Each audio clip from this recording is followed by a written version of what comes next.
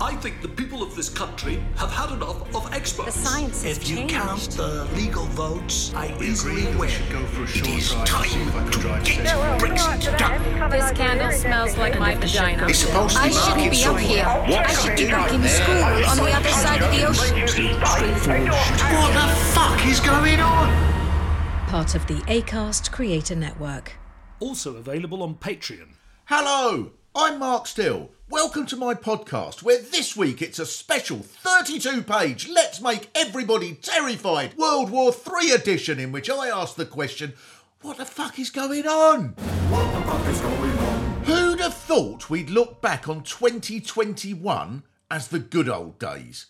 This week, Russia invaded Ukraine, and one by one, British ministers made stern speeches that went, "We will be strong and ruthless against Putin and the evil Russian money," which sounds convincing because over the last few years, we've been really strict with his oligarchs. To start with, we've allowed them to buy half the property in London, which must have caused them an absolute nightmare in getting surveys done and arranging removal vans. And maybe next week we'll get even more serious and announce that when an oligarch buys a riverside apartment, they have to wait an extra day before receiving their parking permit.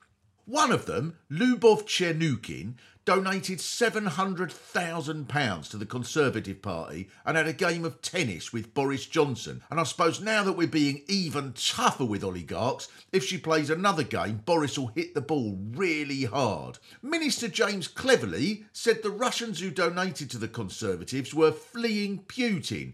Maybe this is why the sanctions they announced will only affect 5 Russian banks and 3 Russian oligarchs. All the others are fleeing Putin. For example, Roman Abramovich, the Russian billionaire who bought Chelsea, is hiding in fear from Putin. Luckily, he's found an excellent place to hide, which is the director's box at Stamford Bridge, where I expect he's writing a diary like Anne Frank. And this will include harrowing sections such as, "I hear knock at door. My heart races. Is this Putin's agents? I am lucky. It is goalkeeper, happy as we have beat Barcelona." In the years after Putin's agents poisoned opposition activist Alexander Litvinenko, the Conservative Party received £3 million in donations from wealthy Russians, and I suppose their strategy was to take their money until the Russians had none left to spend on poison. Theresa May rejected setting up an inquiry to find out who did the poisoning, and later she explained that this was because they didn't want to upset relations with Russia. Maybe that was different from now, because back then the Russian government were kind and thoughtful murderers. When they were poisoning, they used one of Nigella's recipes, saying, "Today we're going to make my favourite, Novichok Delight. Ooh. Well, we're going to need some grapefruit and a hint of fennel and just a spoonful of deadly Novichok nerve agent. And it probably only went wrong when Russian TV started a programme called The Great Russian Poison-Off. 6 eager contestants were given 30 minutes to impress the kidnapped judges from the opposition to Putin, watched by a couple of other experts who used to work for the KGB. And the judge would say, "This has collapsed in the middle and has a soggy bottom, but I can feel nervous system start to shut down." And it was only then that Russia started to get nasty. And when the Russians were caught cheating in sporting events on a massive scale, the West was so keen on being friendly with them, the Olympic Committee allowed them to keep competing as long as they were called the ROC, the Russian Olympic Committee, rather than Russia. And maybe that's how this will be resolved now. We'll allow them to control Ukraine as long as they call themselves the Russian Invasion Committee. This tough stance must also be why this government has worked so hard in stopping inflatable boats crossing the channel. Some of those refugees might be oligarchs from Russia, and it's essential that we keep them out. But somehow they keep sneaking in by private jet and getting dual nationality and putting millions of rubles in our banks and donating to the Conservative Party, the wily rascals. But now we can relax that we're in safe hands, such as Defence Secretary Ben Wallace, who said, "We kicked the backside of the Russians in 1853 in Crimea, we can do it again." That's the plan, is it? Maybe Ben will go out there himself to kick their backside like we did in 1853. He can take Jacob Rees-Mogg, who will tell us he's already cleaned his musket, and he'll float over Kiev in a hot air balloon, firing at any Russian that he doesn't recognise. And at this critical moment, this is who we've got in charge. It would be more reassuring if a BBC announcer said, "And now to hear the latest on the alarming events in Ukraine, we're going live to hear a statement from Bez, the dancer from the Happy Mondays." And then he would explain the strategy was, "Right, yeah, oh, blimey, you know, there's like tanks and everything. Oh, it's like really heavy." In any case, as soon as Boris Johnson said he'd be tough on Putin, it was certain that in 18 months we'll see photos of Putin on the night of the invasion having a beer with Liz Truss and Boris Johnson in the garden at 10 Downing Street. But now we're hitting them where it hurts. We're taking away the Champions League final. And I imagine that's at least some comfort if you're huddled in a metro station in Kiev, clinging to your loved ones, and there's an announcement over the tannoy. "At last we do have some good news." And they'll all go, "Maybe NATO are sending troops." "Russia has been banned from Eurovision Song Contest."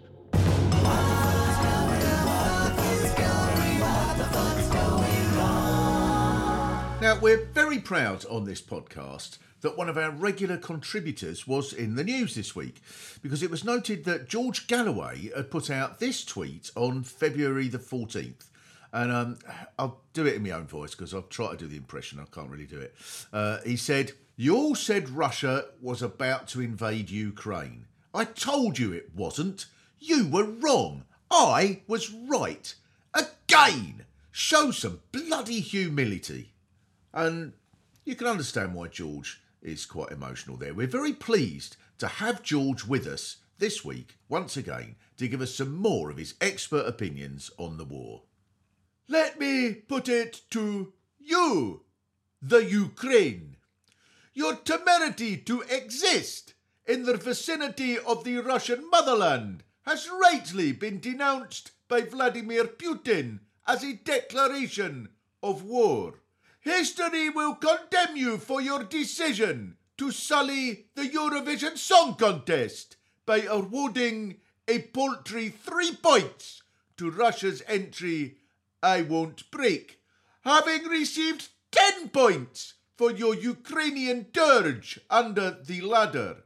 It is evidentiary that you have succeeded in provoking Mr. Putin, the most humble, self-effacing human being ever to bless the earth. Indeed, if Mr. Putin has a fault, it is that he is too timid for his own good. So enthusiastic for peace is he that he will selflessly invade another country in order to enforce it. His impeccable peck implants are an inspiration to us all, while his radiant luminosity glistens from the glorious troll farms in the Euros to the indomitable Bitcoin factories of Siberia. That, the Ukraine, if that is indeed your real name, is why I shall bravely confront you by broadcasting from my Russia Today studio somewhere in London, which sometimes involves a journey of 2 buses. What the fuck is going on? I have been so lucky over the last 30 weeks or so to have a variety of people that have helped to find out what the fuck is going on in this world. And they've enlightened all of us, I think it's fair to say.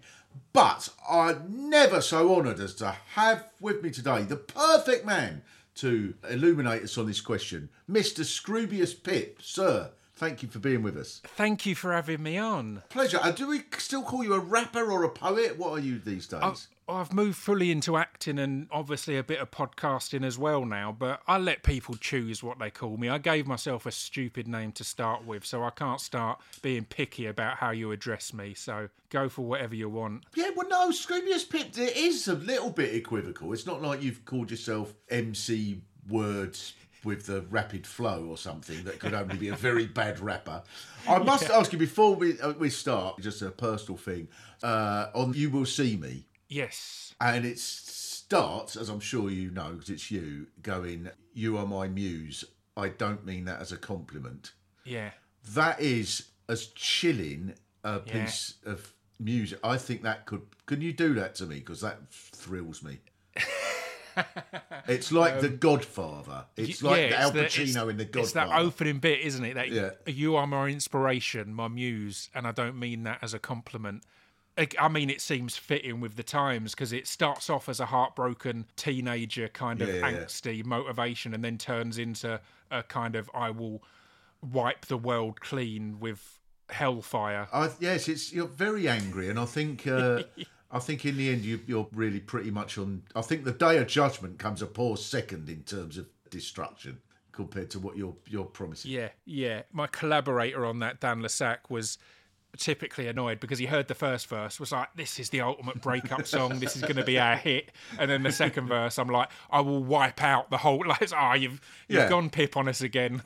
you've ruined it, this is now completely uncommercial. Maybe the Book of Revelation started like that. Maybe the Book of Revelation just started with the prophets writing it, I'm just really upset, I've been bloody walking backwards and forwards to Galilee to see this bloody woman, and then she's just dumped me, and I'm writing about it, and it ended up with bloody locusts and horsemen and snakes running hell. Typical heartbroken man. And now they're probably, oh no, they've just misinterpreted it. Yeah. So, should ask this really, are you a fan of Putin? Mate, as this week has been building up, knowing I'm coming on, I thought I've chosen the worst week to come on and have a light-hearted sideways look at the news. Jesus, this week on Mock the Bleak, I always thought Putin was a Canadian side dish.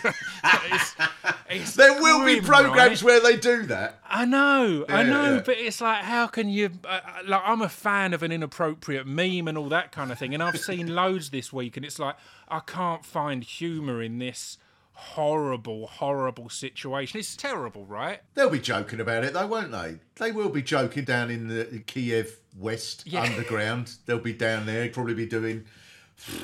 It's no different from normal. We've been here 3 hours without a train or whatever, you know.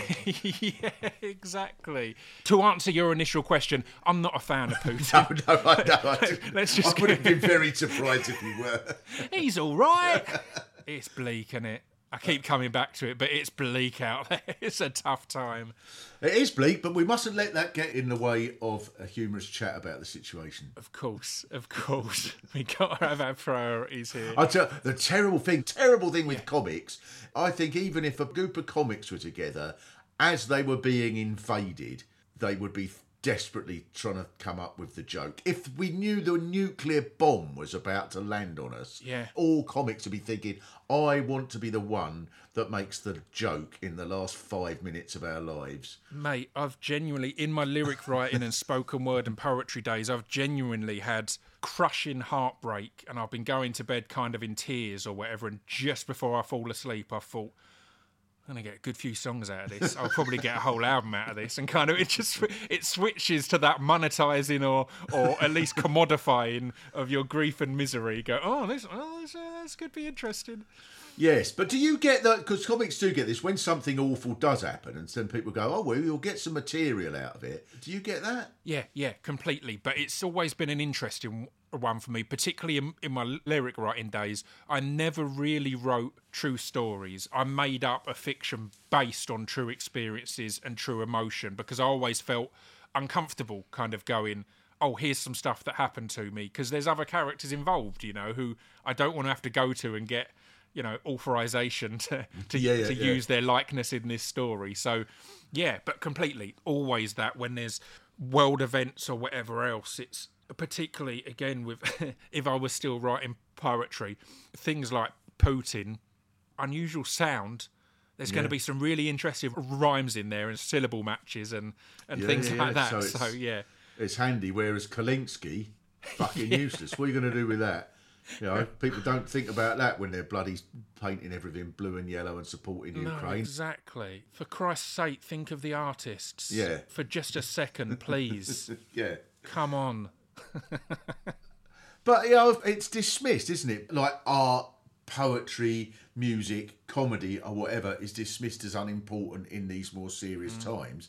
But in more serious times, that's when all of those things become most prominent, isn't it? The most essential. I mean, we've seen it with the pandemic, haven't we? The kind of slashing of funding and support of all of the arts, and then everyone sitting at home and watching Netflix, watching stand-up, watching TV shows, watching films, all the arts to get us through our days and to get us through these bleak times. Yes. Not an essential well, service. there's the famous. Oh, you'll know this better than me, but you'll get this right. But there's the famous. Wasn't there a general? Isn't it on American television about 1970? A famous conversation between a general and an artist, and the general says, "What have you ever done to defend this country?" And the artist says, "I've made it worth defending."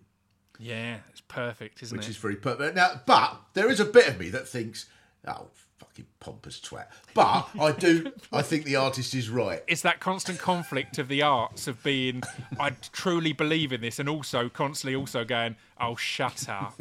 Shut up, you tart. I remember the one year I did the Fringe, I was really advised to have a day off each week. And I was like, a day off, mate? I'm doing an hour's work each night. Every day's a day off. I then did 29 shows in a row and almost broke myself because it's far more than that 1 hour a night. But the working class part of me, when I was booking, it was like, have a laugh. Yeah. Come on.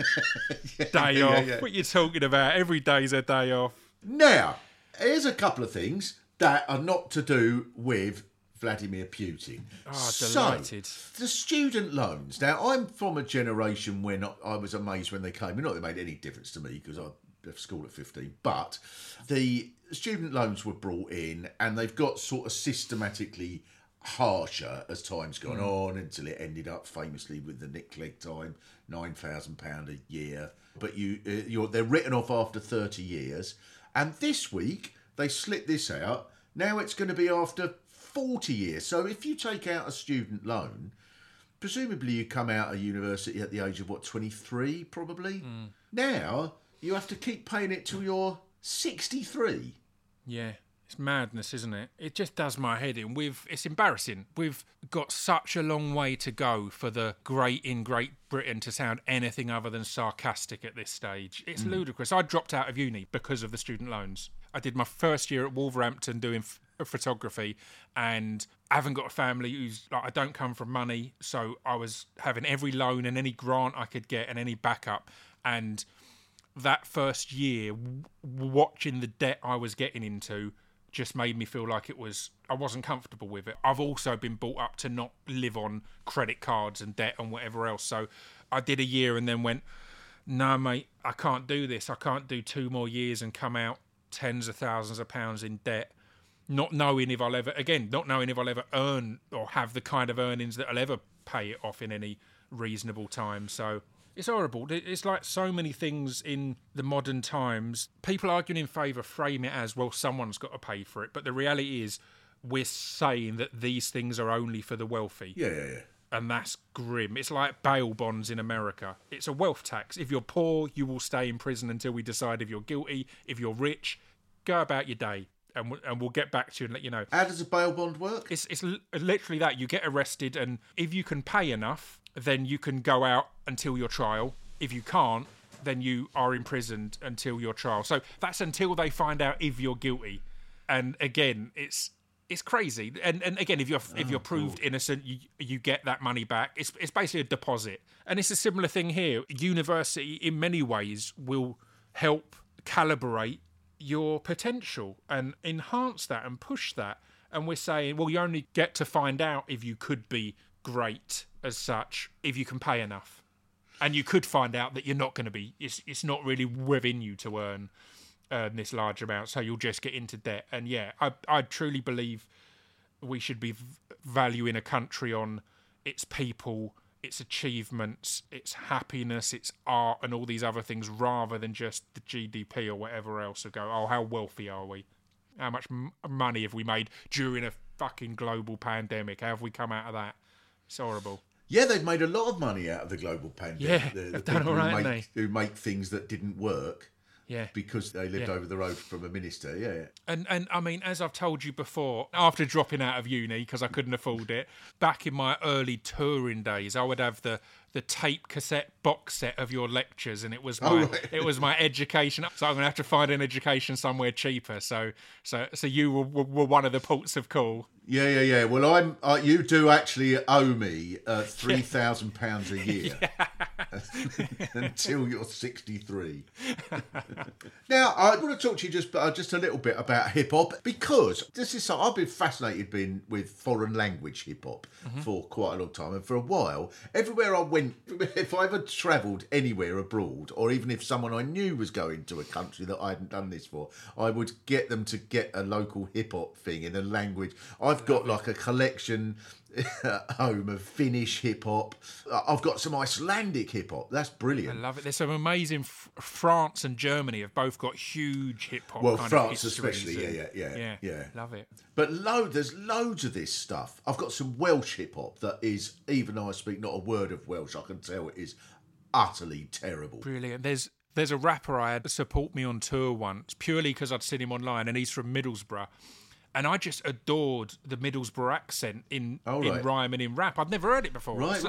Particularly in the UK, for a long time, so many rappers would put on an American accent. In rap, in singing, in all sorts of things. So you kind of had the streets bring in that Brummie sound, but I'd never really heard a Middlesbrough, a North East accent rapping, and it just flowed so wonderfully. A guy named Gister.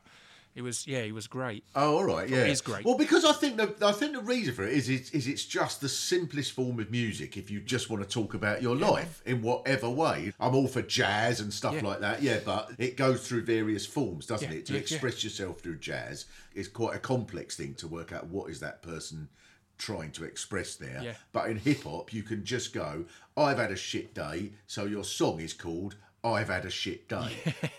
And that can work in any language, and that mixed with the sort of local beat as well, whether it's an Iranian beat or a Senegalese beat or whatever, or a Middlesbrough beat, which I'm not sure what that would be. That would probably be a big clunking of a shipyard or something. Yeah, 100%. I think it's what it shares with comedy is the ability to immediately react to things. It's why it can be so powerful when there's big things going on, when all the horrible stuff was happening in America or being publicised more in America with George Floyd and all sorts of other things. There were some rap tracks that came out that were amazingly important and powerful and moving. And there was also some great, monologues on the American Saturday night TV shows or stand-up things that really, the art forms share that ability to immediately comment on this, to go, even if it is simply, it could be, I've had a bad day, you're going to hear about it, or I've had a life of complete injustice and you're going to hear about it. And I loved that about both art forms. Yes. Thou Shalt Always Kill is probably your most celebrated song. It was certainly the one that, it was the first song that me and Dan Lasac ever wrote together, and I wrote it in the running time of the film The 40-Year-Old Virgin, because Dan sent me the beat. And he put a film on, and by the time it finished, as soon as it finished, he got an email notification. I'd recorded it in my mum's room. It was a spoken word piece I'd been using on my live shows, but it was always a fluid one, if you know what I mean. Like the line in there about thou shalt not leave an open mic as soon as you've done your shitty little poem or song, you self-righteous prick. That came about because of an open mic set I was at, where this posh lad was nagging the guy who ran the night, Niall O'Sullivan. He was nagging him for ages to get up, and then he got up and he was like, this is my own translation of a Latin poem, and he did it and then literally walked off stage and out the door. So I added that line there, and he got the biggest reaction because everyone in the room was clearly like, fuck that guy. So it was a handy poem to be able to go, I can just add to this either with what's happened in the news that week or literally what's happened in the room that evening. But yeah, so I had it as kind of a structure, and then Dan sent this beat, and I added the whole Just a Band bit, and recorded it in my bedroom at my mum's house and emailed it back in whatever the running time is for the 40-Year-Old Virgin. So, and then it got in the charts, Well, that's one of the many things I love about that track, is that it does sound like, when you, particularly that line, you self-righteous prick, right, you've written that because you have sat and watched some bloke leaving an open mic night. Yeah, and again, it's also got that feel of a complete lack of awareness that anyone was ever going to hear this on a large scale. Having lines like, "Thou shalt not go into the woods with your boyfriend's best friend, take drugs and cheat on him." It's like, that's incredibly niche and very specific to my lived experience. It's like, no one's going to be hearing that and going, "We've all been there." And just about, that's very powerful, really. With it, I don't know if you realise when you write, but running through all the iconic bands, they are just a band. Oh, that was it. I'd sat there thinking about Christmas at Tom York's house, and I was thinking about like his mum asking him to pass the spuds and his brother like nudging him because he's used too much gravy or whatever. They're all just humans and just bands. It's like you make this amazing thing of Radiohead and things like that, and that was the point of that bit, to go, they're all just blokes and ladies. I have become a fan of Radiohead. I never used to be, but I am still a long way from wanting to have Christmas at Tom York's house. I'd love to watch. Yes, maybe. Oh, God. Where's the stuffing? He's self-harming. Fucking hell. Oh, thank you so much. And, where can we see you and hear you and all the other ways we can? My Distraction Pieces podcast is out every Wednesday. I need to have you on at some point, mate. I've had everyone on from Louis Theroux, who's been on here, John Ronson, who's been on here, a lot of great people. So yeah, that's out every Wednesday. And I'm on social media. I'm in films and stuff, but go on IMDb. Scroobius Pip, it's an absolute and utter delight to have you with us, sir. It's been a pleasure, mate. Thank you so much for enlightening us as to what the fuck is going on. What the fuck is going on? With all the talk of Russian donations flooding into the Conservative Party this week, we're very lucky to get this interview from a Tory backbench MP who explained the situation. Look, as the Prime Minister has already made clear, oligarchs in London will have nowhere to hide. But I think also it's important to stress that we aren't oligarchist. It's not all oligarchs. This Conservative Party stands firm against oligarchophobia. Some oligarchs are lovely people. I mean, some of my best friends are oligarchs, and they regard Britain as a second home for their money. And look, as for receiving Russian donations, just because the money has funny symbols on the coins and notes, how are we supposed to know if that's Russian? I don't speak Russian. It would be xenophobic of me to assume that it is Russian. I mean, Tory donors I met with who might have had a Russian accent. I don't see Russian. I'm Russian blind. And also, I don't speak Russian. So these people I met with could have been Ukrainian donors, for all I know. But also, I do want to stress we are cracking down. Liz Truss is no longer going to play badminton with Lubov, and Liz was getting some really nice photos of them playing it. So that is a sacrifice. The Prime Minister isn't going to watch the Champions League with Abramovich anymore. And it's not just the Tory party doing their bit. Tracy Emin demanded Lebedev give her painting back. So...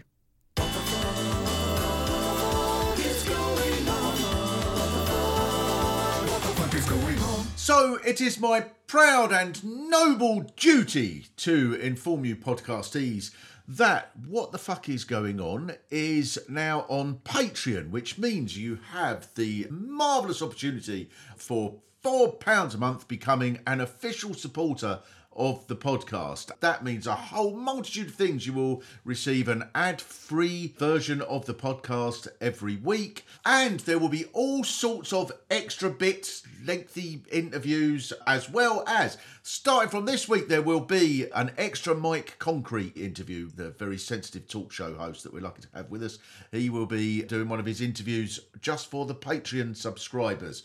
All manner of other things. We're shortly going to be doing lots of longer interviews as well, sort of 30-40 minute interviews with other people that will be for Patreon subscribers. And at some point in the not very distant future, in the next few months, we'll be doing some live shows, and you'll get the first chance to buy tickets for that, and at a discounted price as well. All of that, of course, subject to whether the world and the human race continues to exist, which I accept is in the balance. And most of all, you will be an early subscriber, an early supporter to the What the Fuck Is Going On world, which I think is fairly certain, is destined to become a massive cultural phenomenon. the sort of Elvis Presley of the 21st century. You will have been one of the very first people. You'll be like someone who bought the very first Stones album when it first came out and nobody knew who they were in 1962. You'll be one of those people. Think how proud you will be for the rest of your life.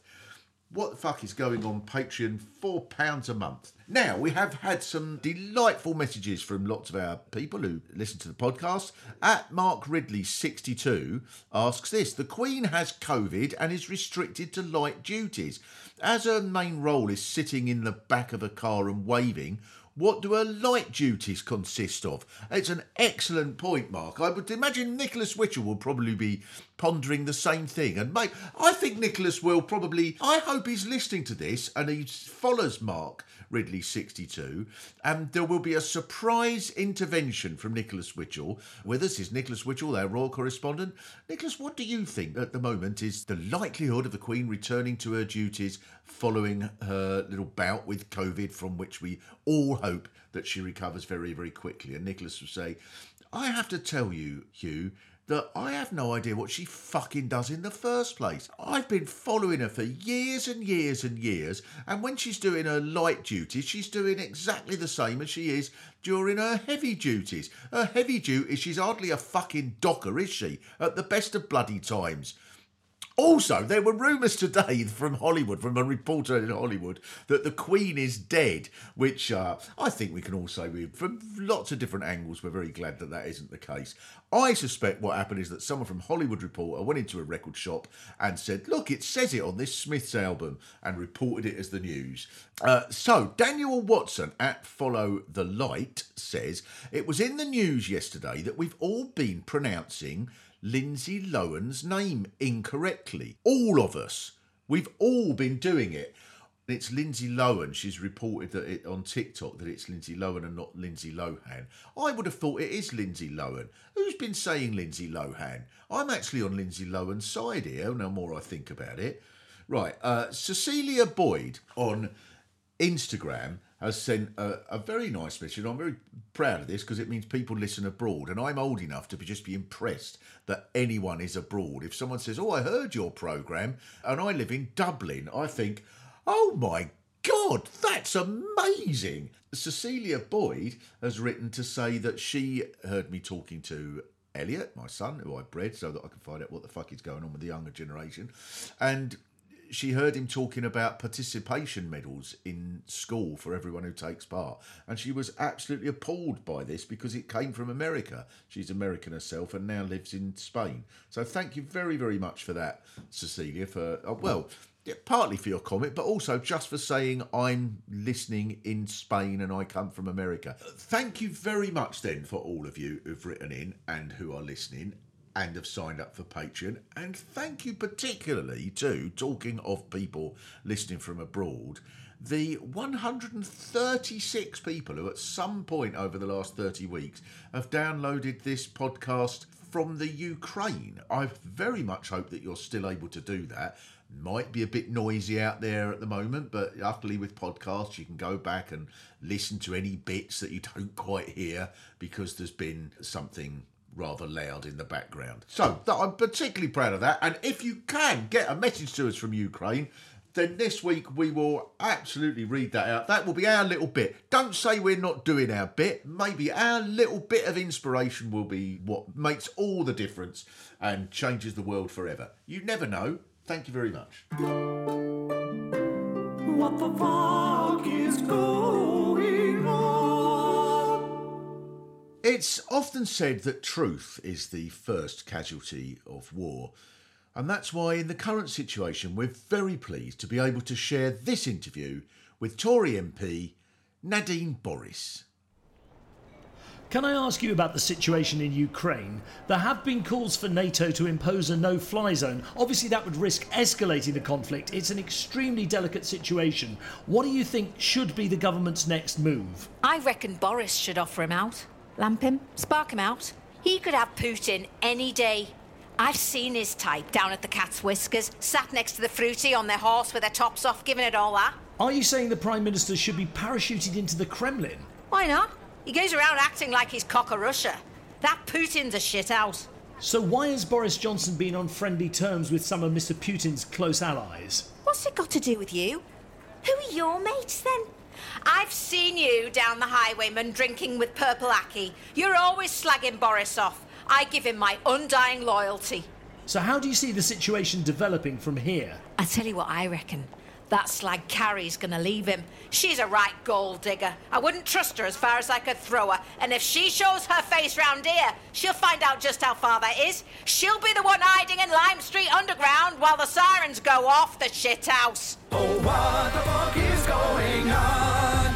Now, in these troubling, uncertain times when Europe stands at this crossroads, it is very, very important, if you're going to try and work out what the fuck is going on, to get the views of the youth. And that is why many years ago I bred someone who could enlighten me as to what might happen if ever a dominant country outrageously invaded a sovereign nation. And this week it all became worthwhile. Elliot Steele is with me now. Hello. Hello, sir. Hello, how are you? Well, I'm all right.